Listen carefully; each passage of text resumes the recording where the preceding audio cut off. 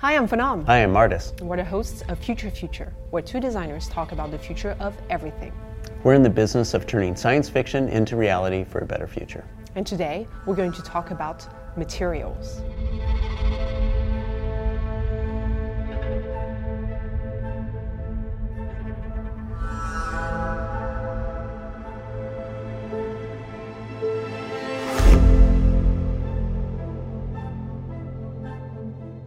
We generally dedicate a designer specifically trained in colors, materials, and finish to help us select the appropriate materials for the products we create.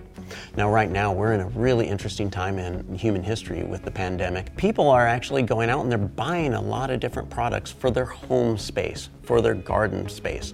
Believe it or not, all those material things, what they do is they bring comfort to us. It's not just the functionality of I need a desktop. You have a personality and you're going to select something that evokes what you believe is comfort. You're going to connect to this. You have to live with this on a regular basis. Is it a materials that is very trendy that I'm going to like for a short amount of time, or is it something that's still going to look good in 50 years when it's still living in my living room? So really think about why those materials exist, why designers put them in the products that they design, and the relationship we have with them. For the most part, they're made out of the same 15-ish materials. So you have like basic plastics like PP, PE, PVC, and then you have elastomer, things made out of silicone. You have wood, different types of wood. You have metal. You have steel, you have brass, you have copper. People use the same limited number of materials. So how can we as designers, influence you to consume better, to reduce and throw away less, and really build a relationship with the things that you buy? I think we have to ask ourselves, when we're designing products, when we're consuming products, what is that material story? What is that makes me want to own this or buy this? Well, from a designer's perspective, we're looking at lots of different things. One of them is stability. How is it going to perform over time? Will it break down in the sunlight or outdoor? Will it break down with oils from your hand? We want to make sure the plastic that we use is high performance enough that it lasts. And then next we have new materials. There's a subset of material science where they're creating really, really interesting, very specific materials that look differently, that have different properties, that have wonderful stories. For example, you have, milk plastic or different types of plastic made from cow dung, for example. And they have this, it looks really beautiful, very unique. And we really want to use more of these materials in people's lives, because then you build a relationship with these objects made out of these materials, and you're less likely to throw them away after using them a couple times. We have to be really cautious about what is really eco-friendly. When we talk about PLAs, well, PLA is a plastic that is corn-based, and what they're doing is they're using this to replace some of these petroleum-based plastics like PET or ABS or something like that. It's great because now we're using a easily grown material, corn, and then we're refining it and processing it, pulling out the oils and creating a plastic out of this. It's absolutely better than petroleum-based plastic in many ways, but at the same time, we can't stop and have a conversation about PLA without looking at its carbon footprint. So here we're going to talk about how designers make material choices, whether they're industrial designers, architects, or anything in between. So think about all the materials around you, all the products that you own. A lot of them are made from plastic. And ask yourself, why are they made from plastic? Well, they have a lot of really high performance properties that make them very, very capable of using in mass manufacturing. Some of those properties might be it's very durable, it lasts over time, it might be it's very elastic or rubberized so that it works for a different use case. And all these materials are very, very important to be aligned correctly with the right type of use. And on top of this, we have to consider cost. Costs are very, very important when you're making millions of products. If you make a phone that you have to have 1 million copies of it and you've advertised it's going to be exactly like this, you better make sure the first copy is exactly the same as the 10 millionth copy. And part of doing this is using the appropriate materials.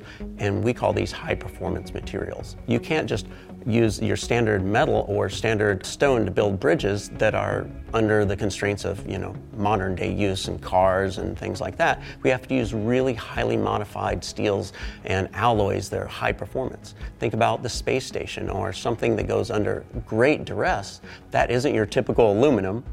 It has to have certain properties that allow it to be used in that use case. On the opposite spectrum of that, we have natural materials. So think about, again, the material that you surround yourself with, the pieces of furniture made out of wood, the glass that's on your window, the clothing that you wear made out of cotton or linen or wool, right? All of these come from natural materials.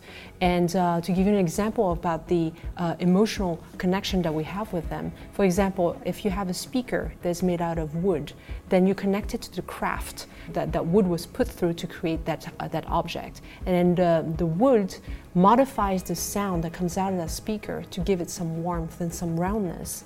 And so your connection to it is multisensory. So another aspect of choosing materials is the conversation of non-toxicity. For instance, they've removed BPA, and we've probably all heard about this, from water bottles to make them less toxic so we can drink water from them over and over. So when we do baby bottles, when we do toys and whatnot, we try to make them non-toxic, and that means non-toxic paints and coverings and materials themselves. The next is authenticity and desirability. So here we're going to take the example of luxury goods. A lot of us think of luxury goods as these very fancy brands that only rich people can afford. But really, luxury is about taking natural materials and transforming them in a way where they look artificial and very beautiful, very well crafted, right? So let's take the example of jewelry. Jewelry uses metal that you extract from the earth, and then you put it in a shape that's very beautiful and well crafted.